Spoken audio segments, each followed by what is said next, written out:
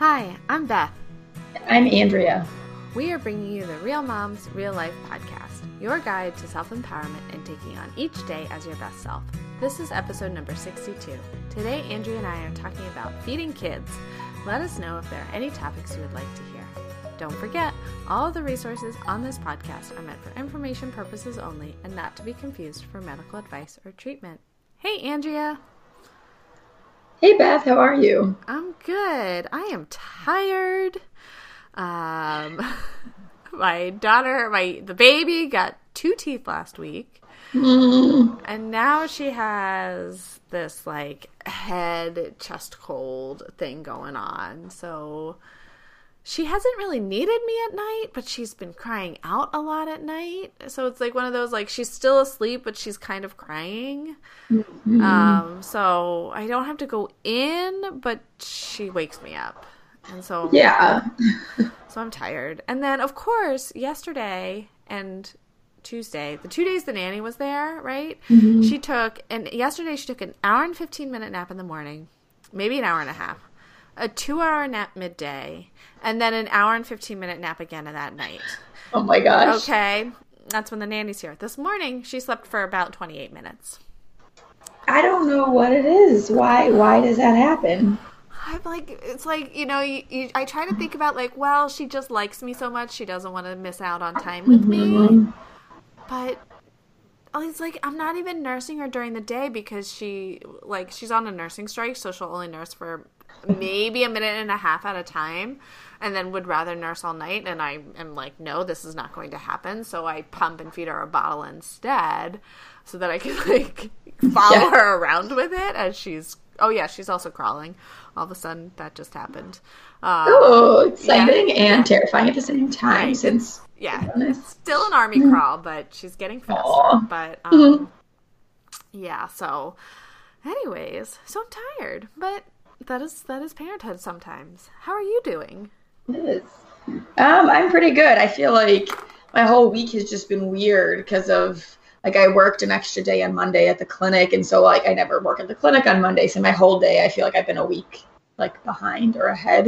You know what I mean? On Monday, I thought it was Tuesday. So, it's just been, one of those weeks that's weird. That's all. But, nothing really too interesting going on here that I can think of, at least. So, you worked when everyone else had off? Yeah, the clinic was closed last Tuesday.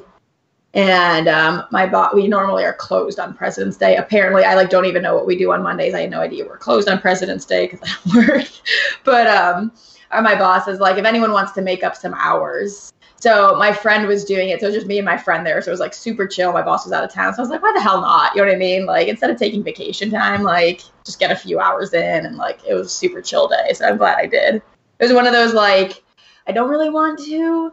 But I know later on in the year when I have extra vacation hours and I get to get paid to take vacation, I'm going to love it because I know at some point if I switch into true entrepreneurship, I don't get someone to pay me to go on vacation. So I was going to say taking advantage now. I do miss paid time off. That is the one thing. It makes it harder to take a vacation. Yeah. I don't get very much since I'm part-time, and technically it was only last year that I started getting it because there was a new law that got passed that said even part-time people had to earn sick time. So technically I think it's only sick time, but he lets me use it as vacation. He doesn't, I don't know if there's stipulations about it. I was hey, I've been saving all this sick time, but I haven't got sick. Can I use it as vacation? He's yeah, sure, do whatever the hell you want. It's your time. I was okay, cool. Because I thought I was only allowed to use it for sick time, but. And it sounds like your voice is getting a little bit better. I know, right? I'm at what point do I get concerned that I broke a vocal cord? Oh, man. I don't know. I feel That's all right. That's all right. It affects my singing, Beth. Oh, singing Twinkle, Twinkle, Little Star? No, belting out amazing ballads in the car. Truth. Yes. Let's see what we've been belting out. Frozen. I was hearing somebody saying that Well, first it was like, well, Let It Go is going to be the new Journey, Don't Stop Believin'. But then I also heard that Baby Shark was all of a sudden in like 15 years, Baby Shark's going to come on in a bar and everyone's just going to stop and go like, Baby Shark, do, do, do, do, do, do. I saw that meme and I was like, I've heard the Baby Shark song and I'm like, I don't get it. Like, I don't. My child is not I don't know. You know what I mean? Like, he doesn't hear outside things yet. So he's never heard Baby Shark. So I don't really understand the obsession with. Our kids just obsessed with it? There's a video that goes along with it, and I guess maybe it's the do do do do kind of songs. But yes, I'm gonna say 4 to 12. It's a pretty big range of these kids that just 12-year-old. Really? Oh, that's so funny. I don't know. At work in rehab, they were doing karaoke to it. So. Oh my gosh. Yeah. I don't know what's going on. Anyways. All right. Now that you all have Baby Shark stuck in your head, let's talk about food. For our nutrition podcast, which is what I feel like we started off at, we talk very little about nutrition. I think that a lot of that's because we realize that nutrition's not the end-all, be-all of everything. And I think that's something to remember when we're talking about feeding kids too. But this is a great follow-up when we were talking about kind of raising independent thinkers and how to foster that the past couple of episodes. So we wanted to talk about how we approach, and maybe we'll throw in some research here or there of feeding children and kind of what works for us. Sounds good. So I just first wanted to start with I think it's obvious why we're talking about this, but I just wanted to point out some maybe obvious things, but that maybe some not so obvious ones. So anyone who has current eating issues with their child understands that it really is incredibly stressful, and it really messes with your family dynamic. It really increases family tensions if you're trying to sit down to have a nice meal, and every time it's just this battle with your toddler, and I just am assuming toddlerhood at this stage, but obviously any kid age applies. So it's this battle. It's you go to sit down and I want ketchup and I want this and I want that. And so it's you can never sit down and have this good meal. And I think that is a really, really common thing I see in my clients. And I saw this pre-child, so it was something I read into a lot. So I to try to avoid that with my own kid, was my clients would really struggle with they're well, I can't sit down and eat and chew my food and be attentive to my meal because I'm tending to my toddler who constantly wants something else or is constantly freaking out or throwing their food or doing all these things. They never had that ability to just be let me sit and relax and eat. And so it impacted their health, because that can lead to, we've talked about chewing your food and how important it is. So it wears you out. It's freaking exhausting. It's you've cooked this great meal and then your kids don't want it. And then you have to get up and cook something else. And you have to do this. It's just tiring.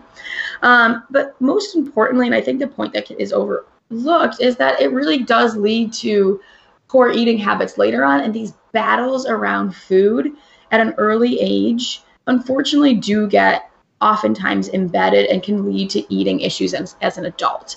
Some can be subtle and some can be pretty, pretty obvious. But it's for instance, in my case, my parents were the clean your plate type of food. So, they meant nothing harmful by it, but it's that has led to me having an issue with eating way too much for my body and not really having that gauge and not realizing until after the fact. It's something I still struggle with.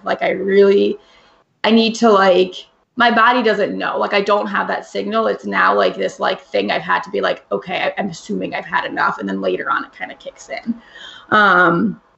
And I see this in my clients a lot. I talk to them, the more I've learned about as kids, the eating habits, the more I've talked to my clients about what was eating with a family. And I really see these patterns carry over. And it's really helpful for them to identify and then be able to work through. So we're not going to prevent everything. As we've said many times, we're going to screw up our kids sometimes, or we're going to screw up our kids, period. There's going to be things that happen. We cannot prevent everything. Okay. It's like, whatever. They can work through it as adults. If you do accidentally screw them up, it's okay. But what we know is there are things we can do to help and hopefully try to, give them less issues whenever possible. And it's really never too late to address this. Again, I'm working through some of these issues with like 70-year-olds and they're getting better. Okay. So it's never too late. So you can absolutely address this no matter what.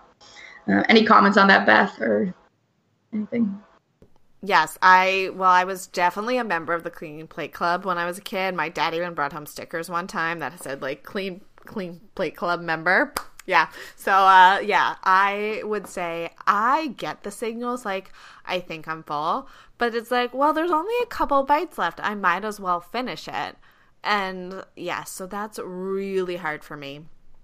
So I'm right there with you. So yeah, let's talk about how to not pass our traits onto our kids.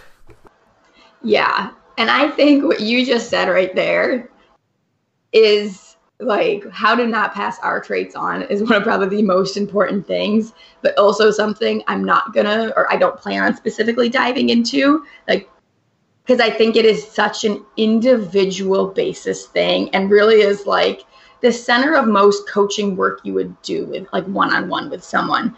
Because even if like you have these subgroups of like, oh, people who were taught to clean their plate, people who, had other issues, people who were taught to diet, but like, even within that, it gives everyone these like different issues. So I think if that's something you're not ready to go mentally, if you focus on your kid first and kind of like listen to what we have to say, see what it brings up in you.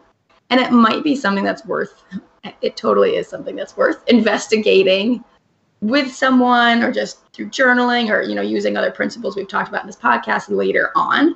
And definitely something, you can talk to Beth or I on, because that's kind of what we help people with. So I just want to mention that if something like we're saying is like, oh my God, that's giving me so much anxiety right now to try to do that. Like, all right, why? Like, that's where you want to start questioning. And those are where your own issues are popping up. But we're going to focus on kind of kid-directed stuff in this episode. So there's a great resource, Ellyn Satter. It's ELLYN SATTER. And she has a book, it's called Child of Mine. And she has on her website, honestly, there's a ton of free information. So she has this concept called division of responsibility. And I love that concept. And I don't know, I feel like pretty much I agree with that for the most part in what we'll be discussing today. And what I did want to say about her book is I really disagree with a lot of her nutrition advice. Like, her book is really good. The examples she gives are super helpful, and especially like kind of the psychological piece of it. But I really don't like her nutrition advice for the most part. Some stuff is fine, but I'm just putting that out there. Sorry, Ellyn. So if you can read it without paying attention to that would be my recommendation. So again, this can start as early as newborns.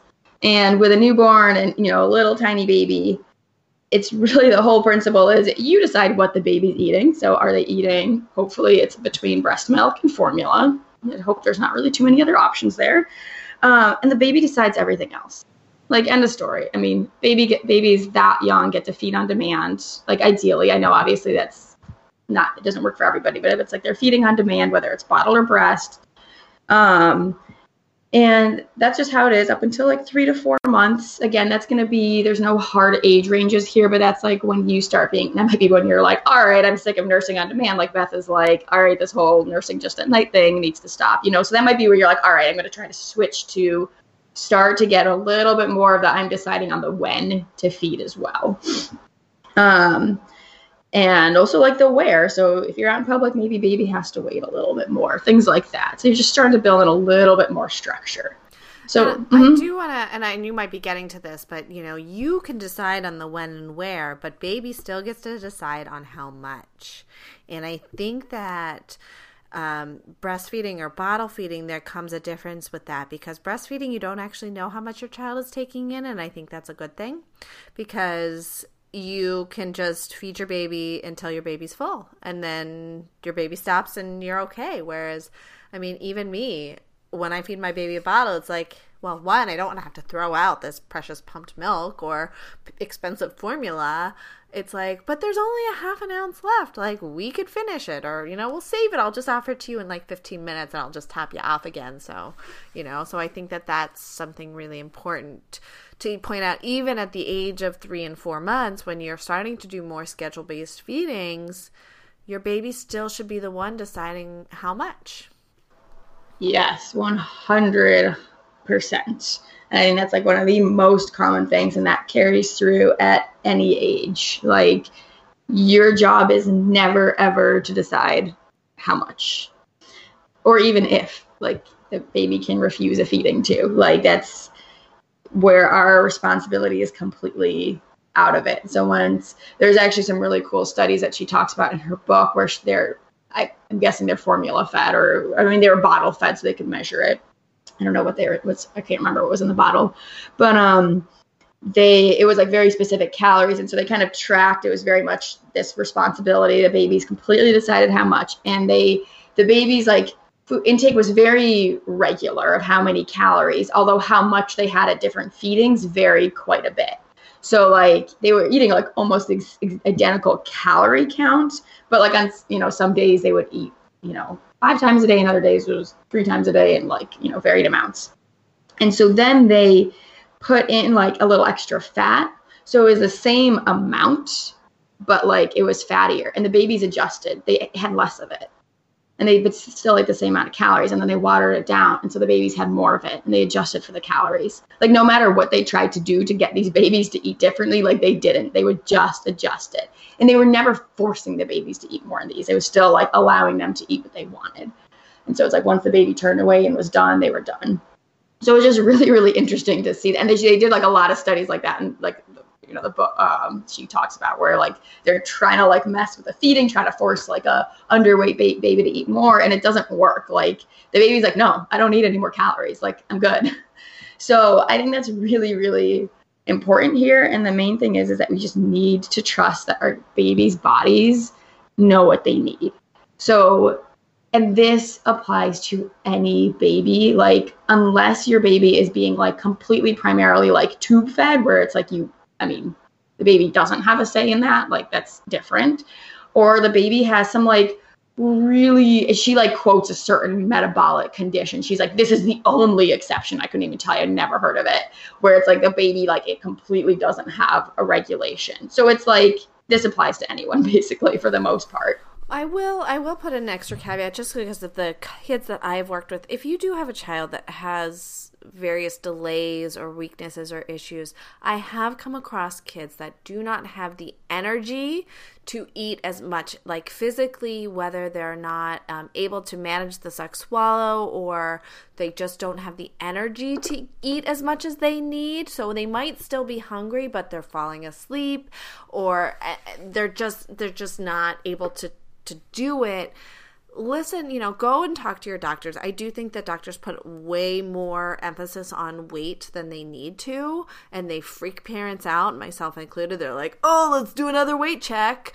But I also want to say, like, you need to pay attention to your child. If your child is lethargic and seems to be not doing well, or not eating, or falling asleep at every feed, even if they're 3-4 months old, or screaming bloody murder like they're not getting enough, look into it. So that's always that caveat, that there are, that I have seen plenty of kids that need something, whether you're breastfeeding and they might not actually be getting enough because your body, no matter how hard you're trying, your body's just not making enough, or, you might need to adjust things a little bit. Don't have the proper, maybe they have a tongue tie or a lip tie that's undiagnosed. So there are reasons that your baby may not be able to do it, but the idea is that they should be able to have those signals. We are born with the signals that say, I am hungry and I am full. At 30 years old, my signals are really muddled, but we are born with them. Yes, totally. And of course, if you have like a tongue tie, you're not producing enough, your baby's probably going to let you know, hopefully, for the most part. So yes, of course, in those cases. And yeah. And I'm sure Beth has all kinds of like food modifications and stuff for babies that are having issues with eating or get really fatigued, and start making all kinds of like high calorie. I don't know what she does. So maybe that could be a cool episode. So yes. Anyway, so that's like really little babies. And then once your child is eating solids, you're really starting to decide what, when, and where. So your responsibility is like, what, solids are they eating? When are they eating them? And then of course, where. And then like before, a child decides completely how much and whether. So that means if you're eating, or offering certain solids, baby gets to decide if he's eating it or not. And what I wanted to say is this can lead to this like taking battles away around food. It's like when you just don't place this emphasis or this like outcome or this attachment to whether your baby is eating the food or not, it just like frees your life so much more. And it's like battles around food only happen if you make it a battle. Like if you're attaching an outcome to your kid eating something. If you don't have an attachment to like if they eat it or not, like there's no battle that can happen around food. So like meal times actually can be super pleasant and like not be this issue. Now we have toddlers. Toddlers are always going to have issues and like things like that. And so there might be battles around other areas, but like not around the eating the food itself. There really doesn't ever need to be a battle around like the food itself, because when we do, we start to create these issues around food.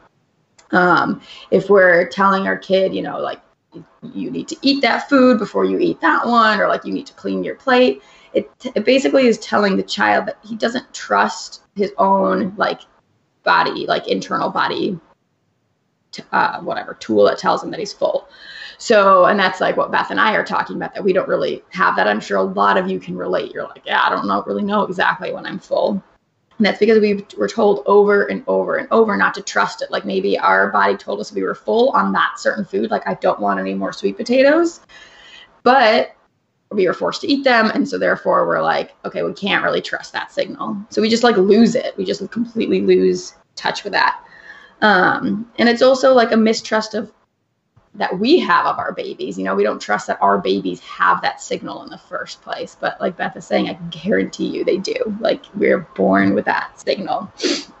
So the more we mess with it, it's just the more dysregulated our systems get. And if you've been doing, if you're hearing this and you have a 5-year-old and they have, a lot of eating issues and you have been forcing them to eat food, it's possible their signal might be a little muddled right now. They might need some help finding it again, but they totally can. And it's totally possible. So what I wanted to say is, in order for this to work, part of our responsibility is providing nutritious food. Like you can't just feed your kid, crappy food and expect these principles to apply, because you are like, bodies can't regulate around like Doritos and foods that have those like really, really highly processed chemicals that mess with that signal. So that's where, providing very nutritious whole meals is really, really important, because that's going to allow the body to work the best. And that is part of our responsibility. It's not like, oh, you get to do whatever you want around food and just let your kid like be responsible for it. No. Like as a parent, you are responsible for what food you're providing. And it doesn't mean it needs to be some perfect meal each time at all.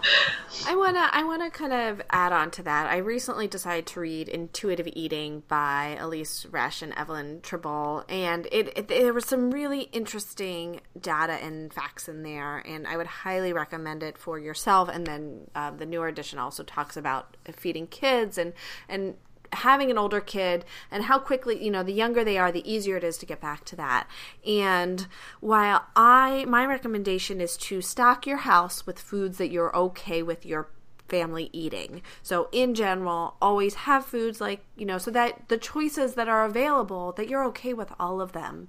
But I also think it's important, if your kid's at a party and doesn't have an allergy and wants to eat pizza and cake, that it's okay for your kid to eat pizza and cake, because they talk about the statistics of how restricting a food actually leads to desire to eat more of that food. So, part of me wonders that is the reason that Doritos or, these foods that we think of as like unhealthy are so easy to just keep eating.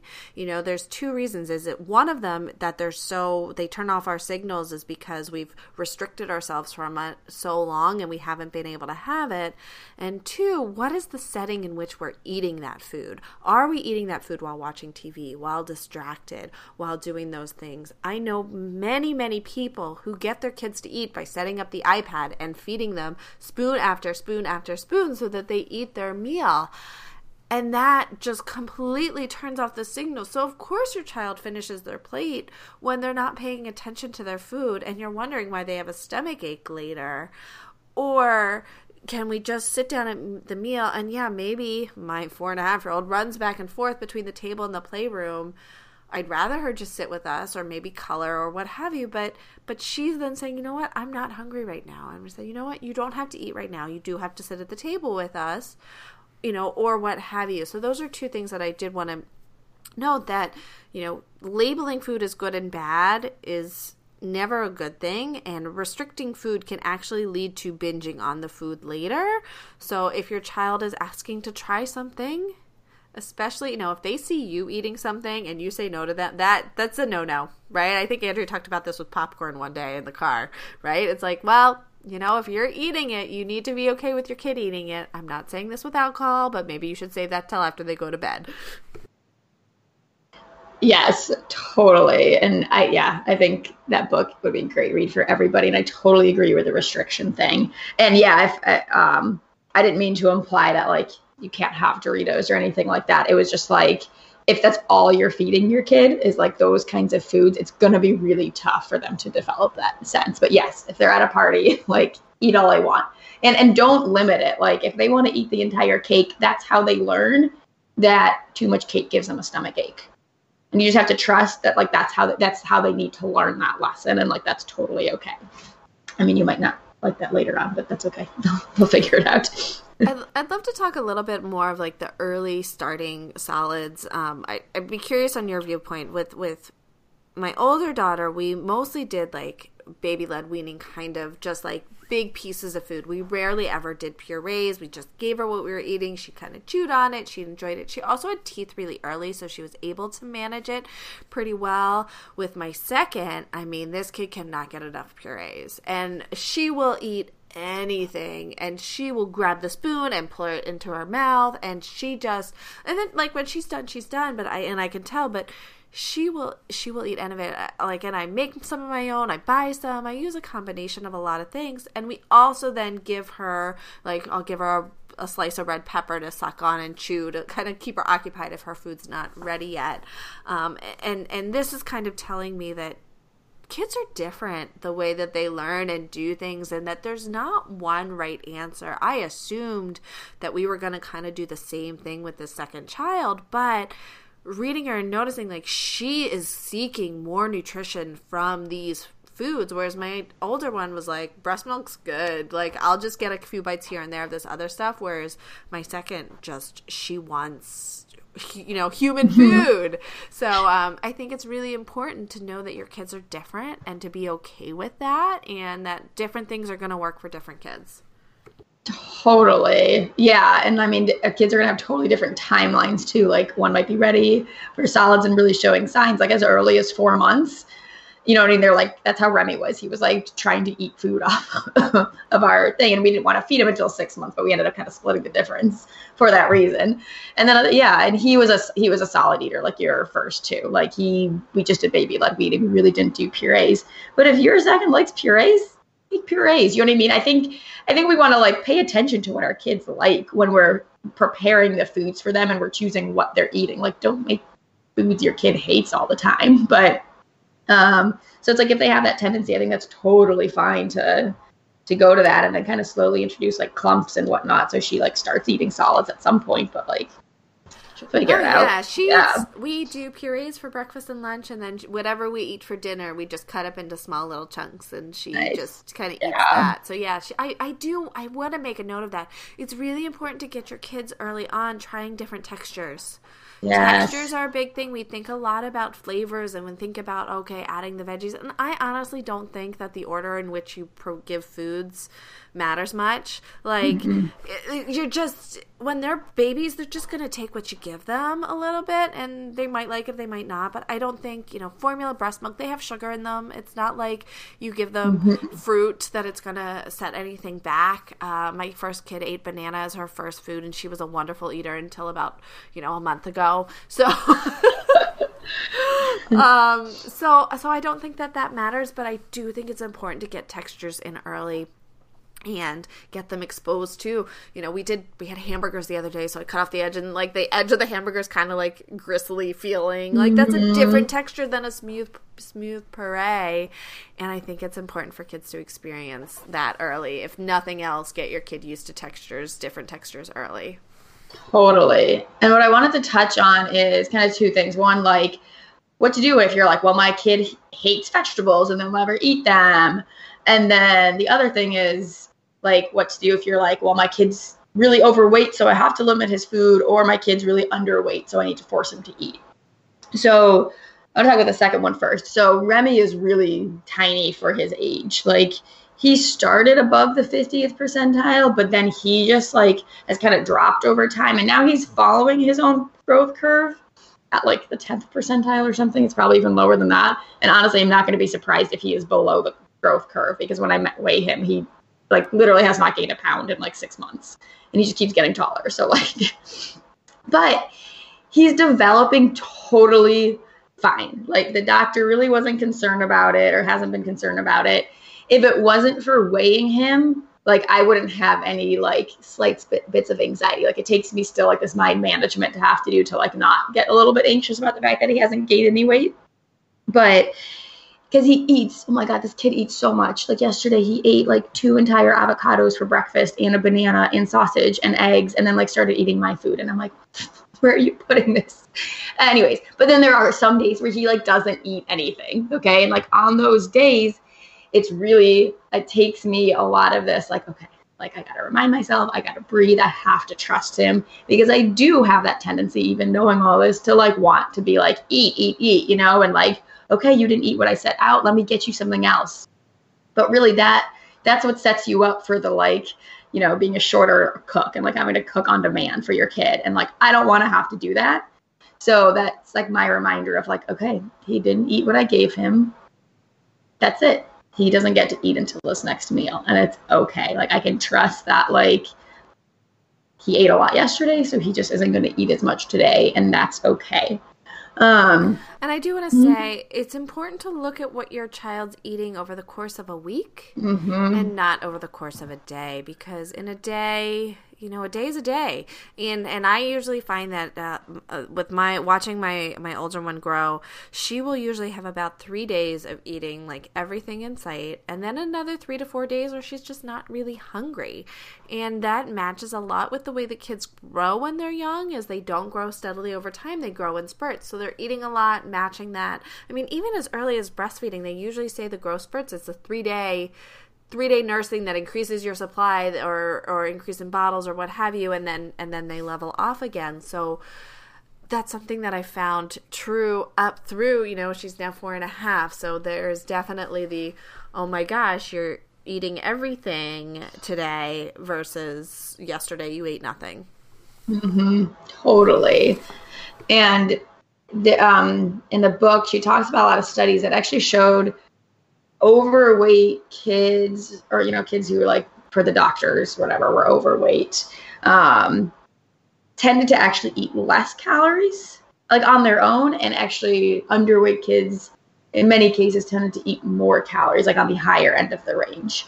And so it's like, again, it's just they're accounting for their different metabolisms. Like the kids that were tending to be like chunkier, they just had that like, everyone has a different body type, the more like endomorph, mesomorph. Like some people are just kind of like the bigger, like slower metabolism body types, and other people are those like really, really skinny, like high fast metabolism people. And that's just like your literally born with that. And that's kind of the point she was trying to get at, is like, your body's going to account for that.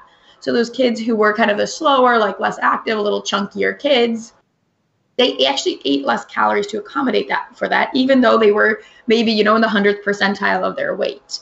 So it's not that, so they didn't need to be restricted calorie wise. They were eating, like what they were eating was perfect for their body types.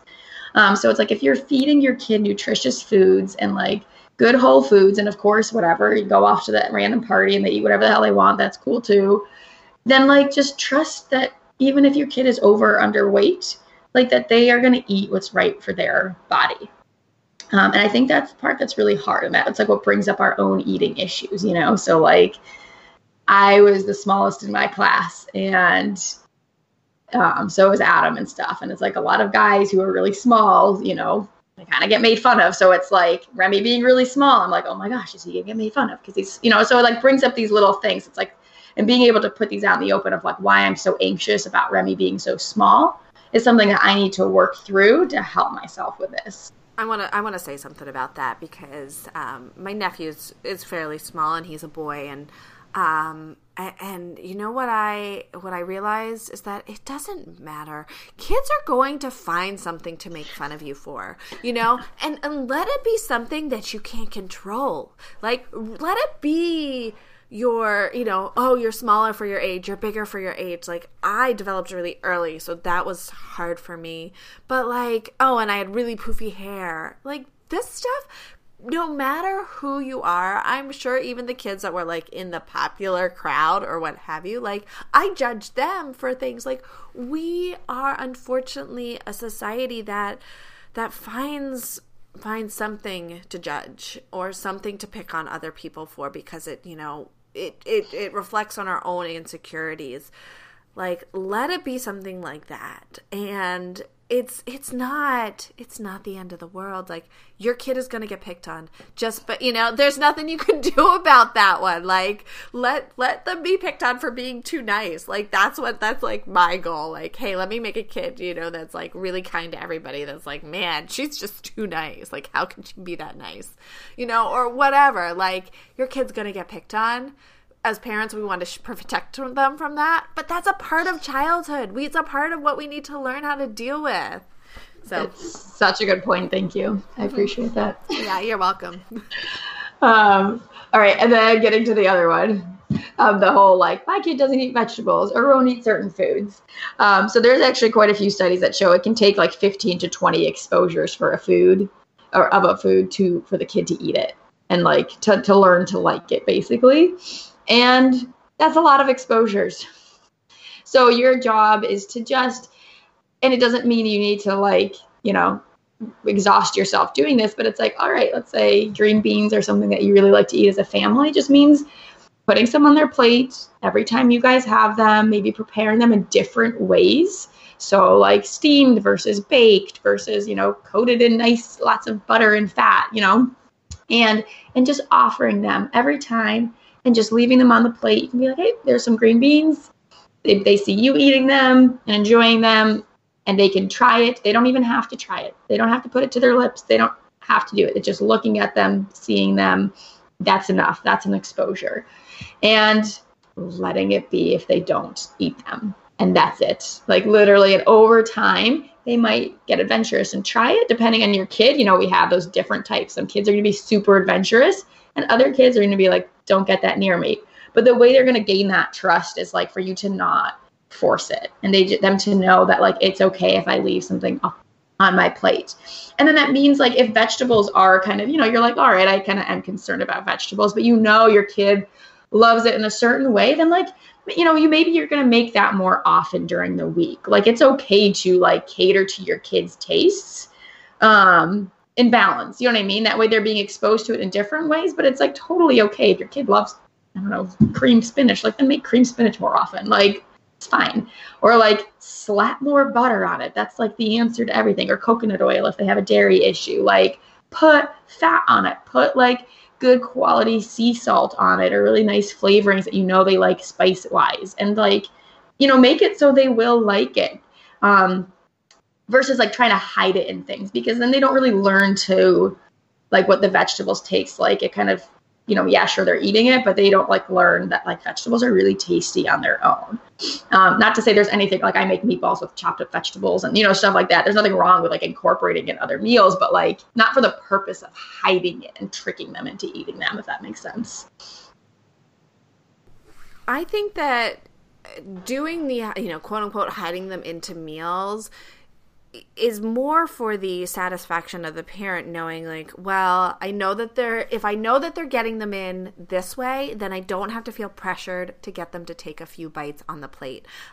You ask my daughter if she likes broccoli. She says no. She's like almost never tried broccoli, right? She just doesn't like it. But I do. I put it on her plate every time we have it. And she goes, Mom, ew, it's touching my other food. I said, oh, do you want to take it off your plate? She says, yeah. And she does. One time she decided, my husband's like, you want to try it dipped in ketchup? She tried a tiny little piece dipped in ketchup. Totally fine. But I know what vegetables she eats. She likes green beans. She likes carrots. She likes tomatoes. And she likes peppers. So every day at lunch, I send her with like carrots, tomatoes, or peppers. And I know that she's eating lunch with them. So my husband doesn't like green beans. So I don't make them every night because it's either like, well, do I make a vegetable that me and my husband like? Well, I'll eat all of them. Or do I make one that my daughter's like? And you know what?